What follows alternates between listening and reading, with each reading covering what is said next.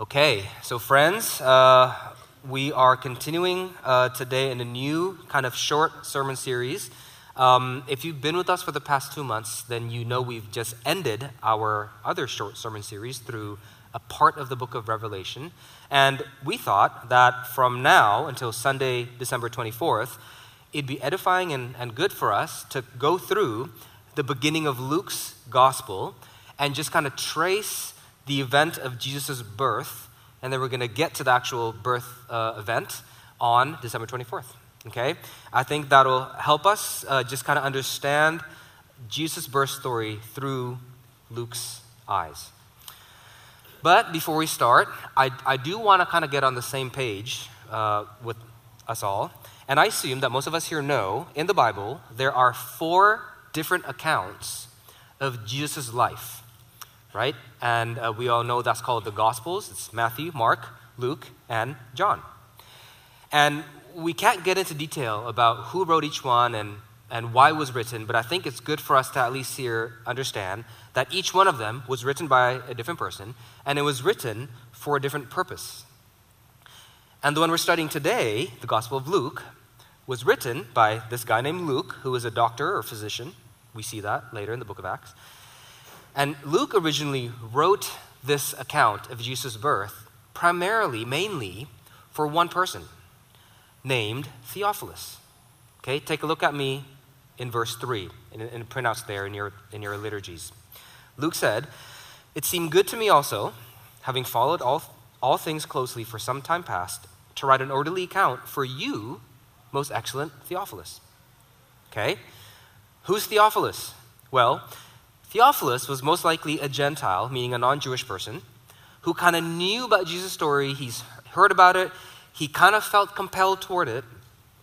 But he saw tons of Christians getting persecuted and killed and kind of ostracized from their communities around him. And he saw that and he said, you know what? Maybe give me like a minute to think about this. Because it's costly to follow Christ, apparently. So he wanted to think about it for a bit more. He wasn't too sure that he wanted to really jump into this whole Jesus thing. Why? Because he knew that if he really believed Jesus is who he claims to be, the course of his whole life will change. And he's thinking about that. Let me see if this really is true. So Luke, who knew him, wanted to help him process all this, and he did a ton of research. He put together this account of Jesus' life for him in this document that we today call the Gospel of Luke. All this so that he can help his doubting friends see that it's all true, and that Jesus is worth it, and that whatever this world makes you pay for following him, he's worth it. And perhaps there are some of us here in this room today who might be experiencing the same struggle as Theophilus, right? Perhaps there's a huge cost before your life right now if you were to follow Jesus. And like Theophilus, it is moments like this that make us think, isn't it? Is this whole thing even real? Is it worth me paying whatever it is I'm about to pay? Is it true? Well, let's see what Luke has to say about it. This is God's word. It's a long one, so stick with me as I read it all, taken from Luke chapter 1, verse 1 to 25. This is the word of God. "Inasmuch as many have undertaken to compile a narrative of the things that have been accomplished among us, just as those who from the beginning were eyewitnesses and ministers of the word have delivered them to us, it seemed good to me also, having followed all things closely for some time past, to write an orderly account for you, most excellent Theophilus, that you may have certainty concerning the things you have been taught. In the days of Herod, king of Judea, there was a priest named Zechariah, of the division of Abijah, and he had a wife from the daughters of Aaron, and her name was Elizabeth. And they're both righteous before God, walking blamelessly in all the commandments and the statutes of the Lord. But they had no child, because Elizabeth was barren and both were advanced in years. Now, while he was serving as priest before God when his division was on duty, according to the custom of the priesthood, he was chosen by lot to enter the temple of the Lord and burn incense. And while a whole multitude of people were praying outside at the hour of incense, and there appeared to him an angel of the Lord standing on the right side of the altar of incense. And Zechariah was troubled when he saw him, and fear fell upon him. But the angel said to him, "Do not be afraid, Zechariah, for your prayer has been heard, and your wife Elizabeth will bear you a son, and you shall call his name John. And you will have joy and gladness, and many will rejoice at his birth, for he will be great before the Lord. And he must not drink wine or strong drink, and he will be filled with the Holy Spirit, even from his mother's womb. And he will turn many of the children of Israel to the Lord their God. And he will go before him in the spirit and power of Elijah, to turn the hearts of the fathers to the children, and the disobedient to the wisdom of the just, to make ready for the Lord a people prepared." And Zechariah said to the angel, "How shall I know this? For I'm an old man, and my wife is advanced in years." And the angel answered him, "I'm Gabriel. I stand in the presence of God, and I was sent to speak to you and to bring you this good news. And behold, you'll be silent and unable to speak until the day that these things take place, because you do not believe my words, which shall be fulfilled in their time." And the people were waiting for Zechariah, and they were wondering at his delay in the temple. And when he came out, he was unable to speak to them. And they realized that he had seen a vision in the temple. And he kept making signs to them and remained mute. And when his time of service was ended, he went to his home. After these days, his wife Elizabeth conceived, and for 5 months she kept herself hidden, saying, "Thus the Lord has done for me in the days when he looked on me to take away my reproach among people." Thus says the Lord. And this is a long one, and I got feedback that my sermon last week was a little short, so I'm making it up today. It'll be a little bit longer. It's just a long passage, okay? So stick with me as we go through it. I think it'll be worth it. There are at least 4 things that I believe Luke is trying to show Theophilus here about God's redemption story through Jesus, okay? 4 things. First, it happened historically. It's a reasonable faith. Second, it begins humbly. It's an inclusive faith. Third, it interrupts profoundly. It's a life-changing faith. And 4, it delivers gloriously. It's a sure faith, okay? It happened historically, it begins humbly, it interrupts profoundly, and it delivers gloriously. Let's start with the first point. Luke's trying to show Theophilus here that this really did happen historically. It's a reasonable faith. Okay, before I actually get into the text itself, okay, into verses 1 to 4, I do have to lay down this foundation. It'll just be a few minutes, but I think it'll be worth it at the end, okay? So, when most people reject the validity of the gospel, right, the Bible's good news that God truly did come down to us in the person of Jesus so that on the cross, he could trade places with sinners like me and pay for my sins and save me for himself, okay? When most people have objections to that story, this is what we usually hear. Why? They say maybe something like this: "Look, Tez, it's a great story, and I really wish I could believe it. I really do. But I just have not yet heard an airtight argument, airtight evidence that kind of empirically proves this story. And therefore, I don't know if I can believe it." Now, let me first say that it's good you just don't blindly believe in everything that you hear, okay? It's good that you want reason for it. But let's think a little bit more critically about this. Let me ask you, which view of the world, out of all the options out there, which view of the world can you really prove empirically? Empirically, I mean with your 5 senses, right? What you see, touch, smell, What can you prove? Can you prove Christianity empirically? Absolutely not. Okay, how about Catholicism? Can you prove Catholicism empirically? No. Can you prove Buddhism empirically? No. Can you prove atheism empirically? Is there no. And you get where I'm going with this. And at this point, people go, "You know what, Tez, that's why I'm an agnostic," right? That's why I say, since truth is unknowable, I'm just going to doubt everything. Well, the thing is, you can't empirically prove that either. You can't empirically prove the statement that truth is unknowable.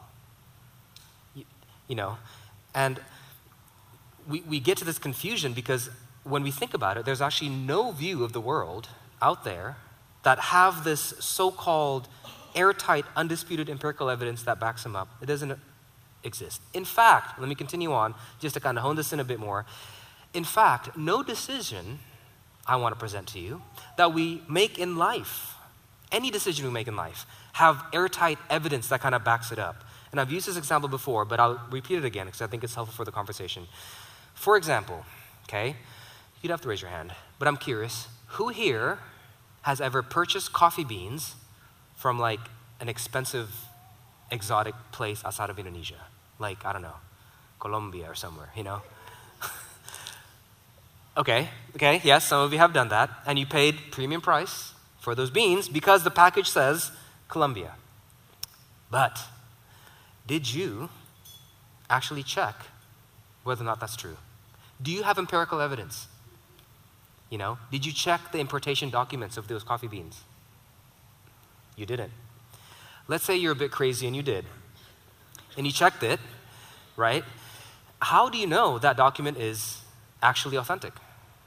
Did you check the company that prints this document actually uses that kind of A4 paper to print, you know? Okay, let's say that you did do that, and it is authentic. How do you know that the barista didn't, in the back room, decide to switch the coffee beans so he can sell it for himself as his side hustle? How do you know that didn't happen? You don't. You don't have empirical evidence to make that purchase. I'll stop there because I believe you know where I'm getting at. Do you know why it is you were able to make that expensive coffee bean purchase decision? It's not because you had empirical evidence that airtight, you know, backed you up. It's because along the way, you made multiple faith leaps. You made multiple leaps of faith. You said, I've heard this brand before. A lot of people vouch for it. I've seen it advertised. The salesman looks professional. The barista looks like he knows what I'm talking about, or she knows what she's talking about. The place looks legitimate. The packaging looks nice. And based on all of those reasons, you then took a leap of faith to actually believe that the beans in that package was worth that price. Okay? It is impossible to delete faith altogether from any decision you make in life. Every decision you make in life is a mix of faith and reason.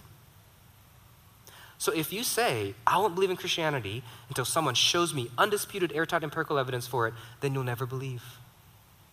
In fact, if you put that same burden of proof to everything else in your life, you'll end up doing nothing. No decision in life is made that way. What Luke is trying to do here, he's not trying to give Theophilus empirical evidence that would delete his need for faith. That's impossible. Rather, what Luke's trying to do, he's trying to give Theophilus tons of data to show him that this faith is a very reasonable faith. Look at verses 1 to 2. Let's get to the text. What did Luke say? Luke said, Theophilus, I met with tons of eyewitnesses. That's what he said. Meaning, he used primary sources. Any academic paper worth its salt will tell you to use what?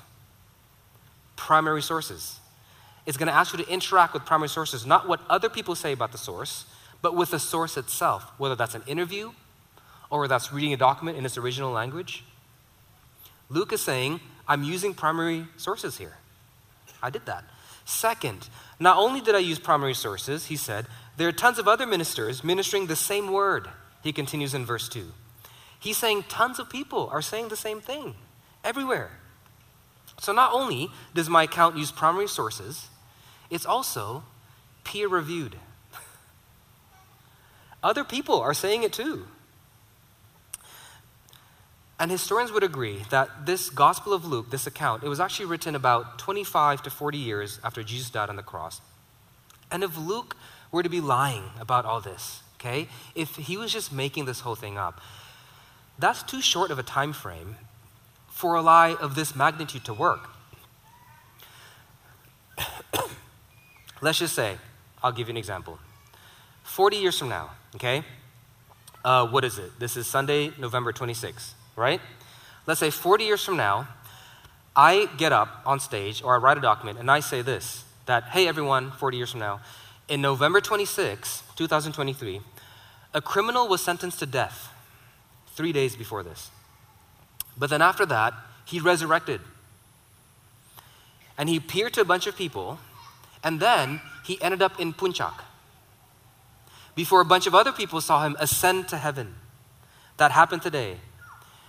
If I were to say that, Evan here, who in this story is still alive, hopefully, Evan here would say, maybe it's time for us to change Tez's medication because he's going a little crazy because that didn't happen and no one else saw that happening because it wasn't that long ago. It's too short of a time frame to be making something like this up and it actually working. Most excellent Theophilus, Luke is saying here. I'm using primary sources, it's peer reviewed, and it happened like not long ago. It really happened in the days of Herod, he continues in verse 5, who was an actual historical figure. He was ruler of Judea, assigned by Mark Antony, who was a Roman Senate at the time, okay? It happened. I'm not trying to mythologize you here. I'm talking about something that happened in history. Check around. It began in the days of Herod, he said, and it began with the most humble beginnings. Which leads us to our second point. It begins humbly. Second point. It all started, Luke continues here, with lifelessness and hopelessness. Where do we see that? Let's actually jump into the story. Let's look at verse 5. In the days of King Herod, he says, king of Judea, there was a priest named Zachariah. And Zachariah was married to this woman named Elizabeth, who was a descendant of Aaron. And if you don't know who Aaron is like this. He was Moses' right-hand man in the Old Testament. He's like the OG priest, okay? Big deal. So you have Zachariah, a priest, married to Elizabeth, who's the descendant of Aaron. So picture the most put-together church couple ever, okay?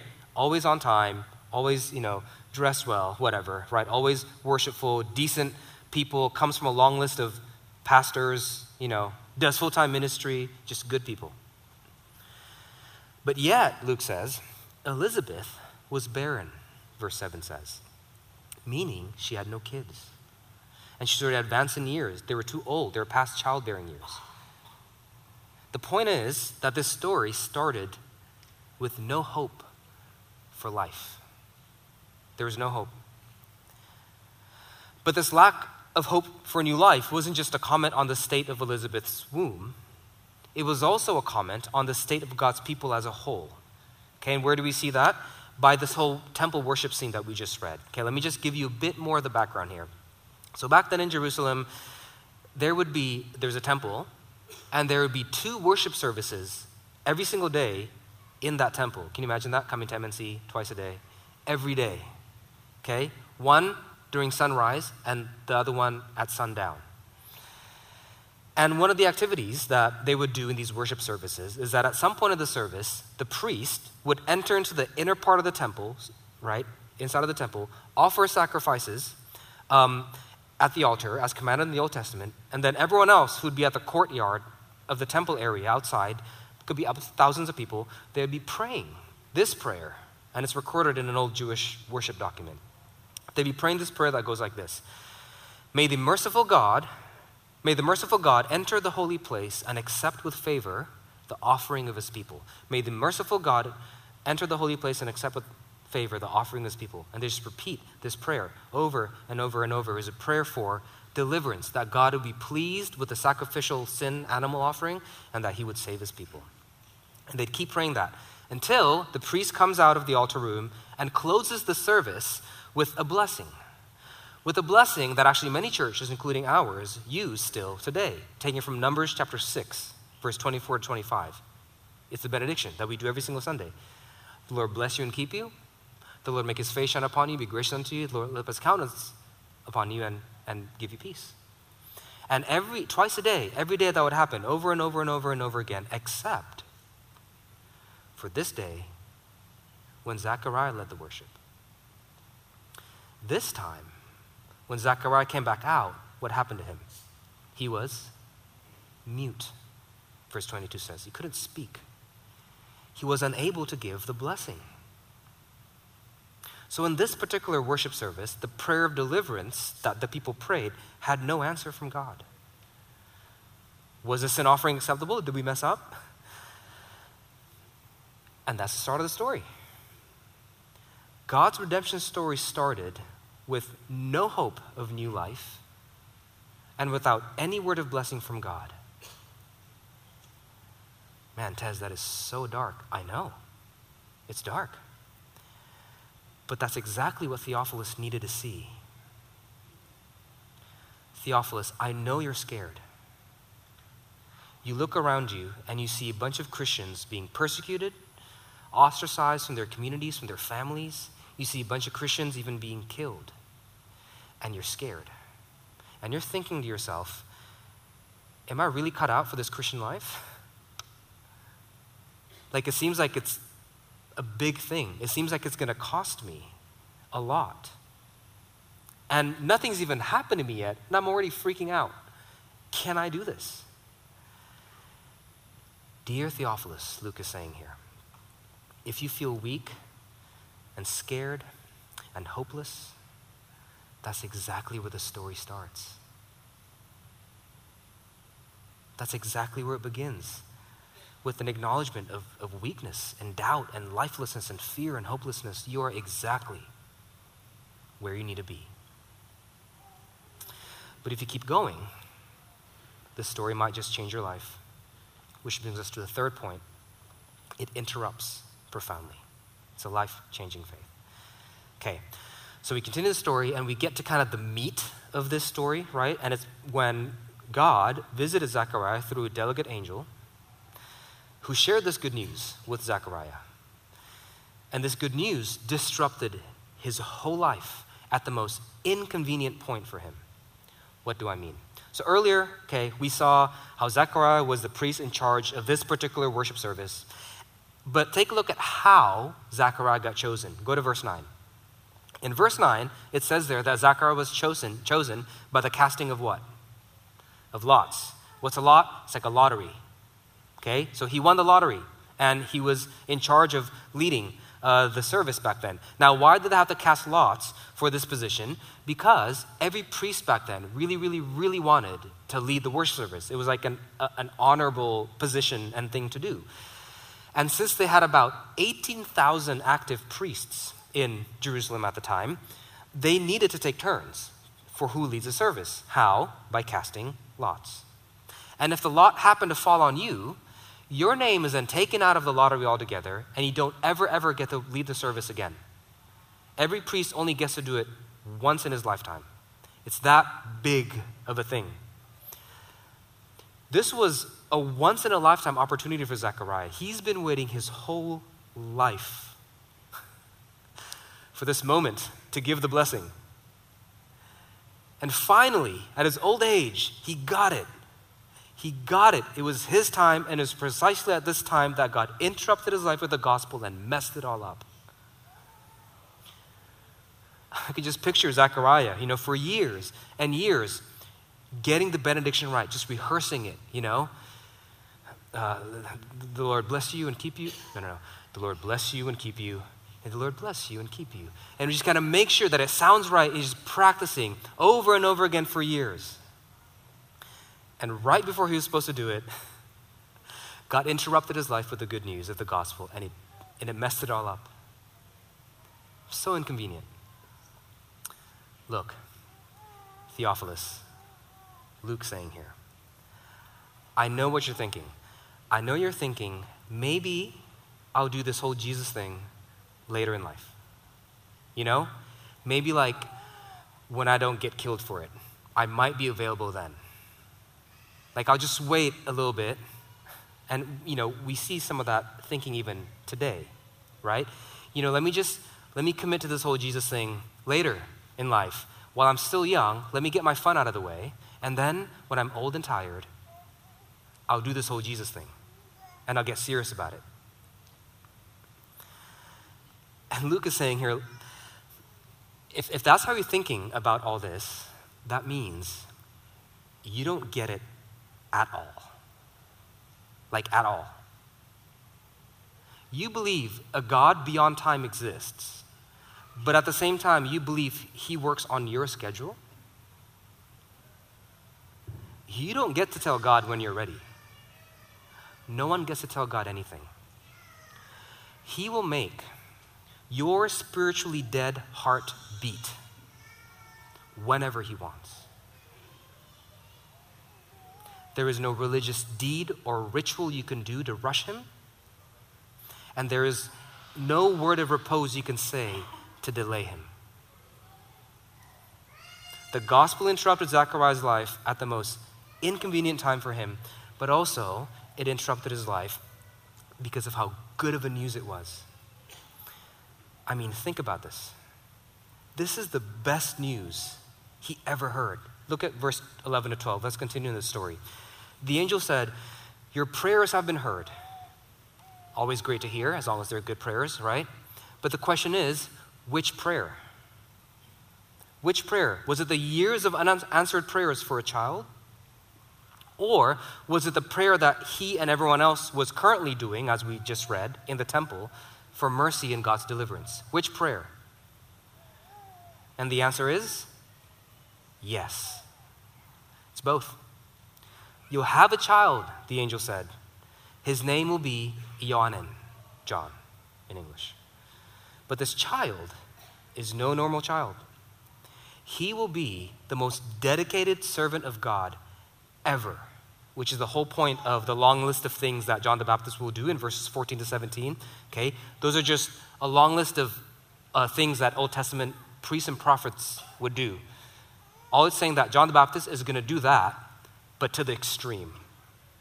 He's going to really do it well. And because of that, by his life, he's going to prepare a way for the Lord, for the Messiah to finally come. So he's not the Messiah, he's just going to prepare a way for the Lord. That is the redemption story you're going to be part of, Zechariah. And Zechariah thought, that is too good to be true. I mean, I'm going to have a kid, and also this kid's going to answer the prayers that we're praying right now, that God's going to deliver his people. This will change everything. Everything. This is not just something I go to on a Sunday morning. This will change my life. This will change my marriage. This will change the way I parent. This will change my job. This will change my whole country. Like, a lot's going to change. So Zechariah says, is this for real? Is this really happening? That's what he said. And at this point, I think Luke is trying to just go beyond Theophilus' head, and he's going straight to his heart. How so? I believe he's trying to say this. Look, Theophilus, let's cut to the chase, okay? Let's get to it. At the end of the day, sure, lack of evidence contributes to your hesitance. Sure, it does. Sure, your own uncertainty about whether or not you can hack the Christian life, that also makes you hesitant to kind of like jump in and believe this whole thing. Okay, but might it be true, Theophilus, that if we boil it down and we cut to the chase, at the end of the day, the main thing that's making you postpone is simply just because you don't want your life to change. You don't want to change. You hate interruptions in life. It's inconvenient. And since you know this will be the biggest life interruption that you would ever experience, you're postponing it for as long as you can. Might that be the reason? But it really happened. I don't know what to tell you. It happened. And I know you're scared of what will happen to your life if you believe that it did. But that's where the story starts. You're where you need to be. Fear, weakness, acknowledgement of your own doubt. That's exactly where the story starts. And it's okay you're a little scared, because this gospel will interrupt your life. You probably should be a bit scared, I promise you that. It'll mess your life up in a good way. But, last point, he's worth it. He's worth it. God's redemption story will deliver gloriously. Let's go to the last point and end this narrative. So, Zechariah hears this news. Zechariah, the priest, mind you, in verse 18, said to the angel, "How can I know that this is true?" You see, God's redemption story started with a womb that lacked life, with a people that lacked a blessing, and with a priest who lacked faith. How much hopeless can it be? How can I know this is true? And to that, the angel responded, "I'm Gabriel." I know God. I'm pretty close with God. That's what he says in the next sentence. Like an angel is currently telling you this is going to happen, and you want more proof. Okay. You'll be mute. There's your sign. That's a lack of faith. You'll be mute. Like, how do you not believe? You'll be mute, not forever, just until John the Baptist is born. Which is what happened. Zechariah came out of the temple, and the people wondering why he took so long, and he was unable to give the blessing. And there are thousands of people who's been waiting for the blessing, who've been praying for it, waiting for it, and he couldn't do it. He went back home after a week of service. That's how long his the service would be. So he stayed in the temple, took care of it for a week, and then after his rotation is done, he would go back home, and then, lo and behold, it all came true. Elizabeth conceived a child, and she said in verse 25, "Thus the Lord has done for me in the days when he looked on me to take away my reproach among the people. My shame, my reproach is gone," she said, because back then, unfortunately, there was a lot of stigmas about infertility. My shame is gone. But there's a double meaning here throughout this whole story. I'll have to point this out. I know this adds a bit of complexity, but stick with me. We have to point this out. Throughout the whole story, Luke's trying to emphasize that God fulfilled both the communal needs of the people for salvation, that's what they prayed for, right? But he also answered and fulfilled this couple's personal needs, for a child, for honor and all that. Because this child, and there's a double meaning, because this child will also not only take away Elizabeth's reproach, he will also point to the one who will take away everyone's reproach, everyone's shame. So God fulfills his big picture plan also by providing for his people personally. And Theophilus, Luke is saying here, look, I know it's scary. I know, to jump both feet in to this whole Jesus thing and really give your life to it, really give your life to it. It's scary. There's going to be a huge cost to it. But do you see what God did here? He didn't just leave Zechariah and Elizabeth high and dry, suffering for the gospel and just he didn't care for them. No, he's not that kind of God.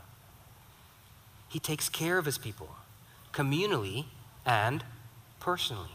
He fulfilled his redemption plan, not just at the cost of his people, which sometimes that is the case, but also he does it through personally providing for his people. It's okay. The world is going to take away some things from you. If you follow Jesus, the world's going to take away some things from you. That's a given. But he's not the kind of God that's just going to leave you high and dry. He'll take care of you. He'll love you. He'll care for you. He will. He will. But how can I know for sure? Theophilus might be thinking at this point. Promises, promises. How can I know for sure that this God will come through? Well, I find this really interesting. And Theophilus might have not gotten it immediately from the first chapter of Luke's account. But if you read the whole story, Luke's gospel here starts off with what? Luke's gospel starts off with a faithless priest who was unable to bless God's people, right? That's how it started. But do you know how it ends? If you skip to the last chapter of Luke's gospel, which is chapter 25, here's the last thing you see Jesus doing in Luke's account. Let me read it to you. This is Luke chapter 24, verse 51. After Jesus did everything he did in the whole gospel, he lifted up his hands and he blessed the people. The Gospel of Luke started with a faithless priest who was unable to bless the people's prayer for deliverance. And it ended with a faithful high priest who finally delivered this 24-chapter long awaited blessing that they didn't receive. But the difference is, this high priest at the end of the story, Jesus, he didn't earn the right to bless God's people by sacrificing an animal on an altar. You know what the Bible said he had to sacrifice? You know what the Bible said he had to offer up in order to attain the blessing of God for his people? He had to offer up his own body on a cross for the forgiveness of our sins. Let me read to you Hebrews chapter 10, verse 11 to 14. And every priest stands daily at his service, offering repeatedly the same sacrifices, which can never take away sins. But when Christ had offered for a single time a sacrifice for sins, he sat down at the right hand of God, for by a single offering he has perfected for all time those who are being sanctified. Most excellent Theophilus, Luke is writing here. I can't give you an airtight argument. I can't give you airtight evidence to dispel all of your doubts and fears. I can't. But I can give you an airtight person, as a pastor once described Jesus. I can give you an airtight person, and his name is Jesus. And he really lived in the days of Herod. And he came not for the strong. Oh no. He came for weak people like you and me who realize how scared and full of doubt we really are. And it's not up to you when this man will interrupt your life with the gospel. It's not. But if it happens, it'll also be very inconvenient. Sorry, not sorry. Your life will be turned upside down, and you'll have no idea how it happened. And it will cost you. It will cost you. But I promise you this, he will love you. My goodness, will he love you. His promises are true. He is who he claims he is, and he came to do what he said he would do. How can you know, Theophilus? How can you be sure? Because not long ago, a group of weak, scared, and faithless people, just like you and me, pointed at a cross where this man died on. And then they pointed at an empty tomb where this man should have been. And these people went from weakness to power. They went from fear to courage. They went from not wanting to have anything to do with this Jesus to giving their whole life for him so that all may see that he is Lord. This happened. Tarry no longer, Theophilus. He's real. Postpone no longer. He's worth it. That was Luke's word to Theophilus. Words, perhaps, that some of us here today might have needed to hear as well.